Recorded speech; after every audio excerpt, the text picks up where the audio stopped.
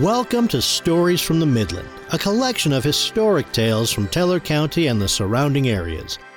In this episode, we're going to explore the historic Pikes Peak carriage road that would eventually transition to the road to the summit we know today. This episode was written and is being presented for you by Tommy Allen. In 1889, the book History of a Line Colorado Midland Railway by Horace A. Byrd was published as informational and promotional literature by the Colorado Midland Railway. Surprisingly enough, this book is still in print and can be purchased at the Ute Pass Historical Society gift shop in Woodland Park, Colorado. I was referencing it for another article when I came across an old advertisement that read, "Pikes Peak Carriage Road, to the summit of Pikes Peak. The grandest carriage ride in the world. Conveyances leave Cascade Canyon for the peak every morning during the summer season. Make the summit and return in 8 hours. Fare for the trip, $5. The only road to the top of Pikes Peak. Seats and conveyances may be secured in advance at Colorado Midland Railway offices in Denver, Colorado Springs, and Pueblo. Hundley and Carlisle, proprietors." Regular listeners will recognize the name Hundley from one of our previous episodes about the stagecoaches in the Gold District. But in short, John Hundley ran a stage line that could transport passengers from Colorado Springs through Florissant and into the Cripple Creek District. I saw the ad and was immediately reminded of the Pikes Peak International Hill Climb taking place the Sunday after this episode is released. According to ppihc.org, the race's official website, the race was first run in 1916, travels along a 12.42-mile course with 156 turns, and crosses a finish line at 14,115 feet above sea level. I smiled when I saw the classic ad's proclamation of making the summit and returning in 8 hours, given that today tourists can make the 19-mile trip from the entrance station to the summit in about an hour, and last year's racers made their 12.5-mile trip to the top in between 10 and 16 minutes. But before the inaugural August 10, 1916 Pikes Peak National Hill Climbing Contest, a road was built from Cascade to the peak to service an Army signal station and was completed in 1888. It soon became a carriage road by which tourists could travel to the peak, taking in spectacular views along the way and at the summit. In these early days, the previously mentioned carriage ride cost $5, or personal vehicles could access the road for $1. In 1901, W.B. Felker and Charles Yount claimed to be the first men to ascend the carriage road by automobile. They claimed that, in their steam-powered carriage, they conquered unrepaired roads with potholes and rocks, a brief and blinding snowstorm, and a challenging nighttime descent after. The competing cog railway was completed in 1891, taking business from the carriage road, and the road closed in 1902.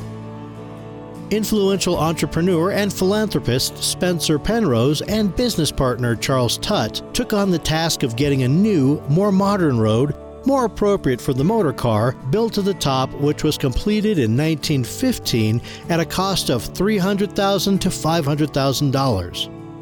The road to the peak was established as a toll road, and Penrose created the race to the top as a way to promote it. For those drawn by the race and tourists in general, the road took visitors past now iconic places like Devil's Playground and Bottomless Pit and up the exposed switchbacks known as the W. In its October 29, 1915 article, Up Pikes Peak by Auto, the Ordway New Era newspaper stated, "Every mile of the highway to the summit is crowded with scenic interest. Amid a profusion of wildflowers, through groves of pines and aspens, the highway proceeds. Often, as the motor climbs, it will be enveloped in a fleecy cloud. One does not realize that he is at the summit until he can see the world all around him. 60,000 square miles of scenery, wild, massive, awe-inspiring, can be viewed from the seat of the motor car." The city of Colorado Springs became responsible for the Pikes Peak Highway in 1948, and in August of 1998, the Pikes Peak Highway was only paved up to mile 6, completed in the 1950s. The Pikes Peak chapter of the Sierra Club filed a lawsuit against the Springs and the National Forest Service for gravel pollution which caused erosion and clean water problems. The city settled and was required to correct the environmental problems from the Pikes Peak Highway by 2012. The first paved mile was completed in 2002, with the halfway point nearly reached in 2007 and the final paving done by 2011. Paving was such a long process because of the weather on the mountain. The asphalt could only be put down in warm and snowless days, meaning that the lower part of the mountain could only be paved May through October, and the upper portion could only be paved June through August. Areas of the road had to be reshaped, widened in places. Construction machines broke down on the steep and high-altitude roads, and supplies were slow to get where they were needed. Blasting also had to take place, and all of this while allowing tourist traffic to continue past. On the final year of construction, heavy rains threatened to get in the way of on-time completion. But an unexpected late warm and dry spell that year allowed road workers to work later into the season to complete the project. The final cost was $15 million. The Pikes Peak race has been the progenitor for many technological advancements. In the year 2000, IndyCar racer Sam Schmidt was rendered a quadriplegic following a racing accident. But Schmidt remained loyal to racing by becoming a team owner. He also founded the nonprofit organization Conquer Paralysis Now.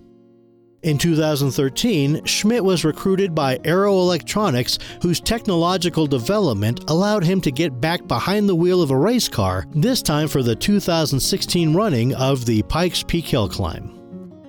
After the 102 official racers completed their runs, Schmidt completed the bottom half of the race course by controlling the car with movements of his head in a specifically modified 2016 Corvette Z06. Schmidt was accompanied by 9-time class winner and 4-time King of the Mountain, Robbie Unser, as his co-pilot. While Unser had controls by which he could have taken over the car in the event of an emergency, he was instead able to act as navigator, feeding Schmidt course strategies as they made their way up the mountain. Thank you for listening. This is Tommy Allen, and on behalf of Trevor Phipps, have a great day. And should you find yourself looking for one of the best views in the country, take a little time to go see the views from Pikes Peak. We look forward to having you join us next time for more stories from the Midland. References used in this episode can be found on its webpage. Visit storiesfromthemidland.com/podcast.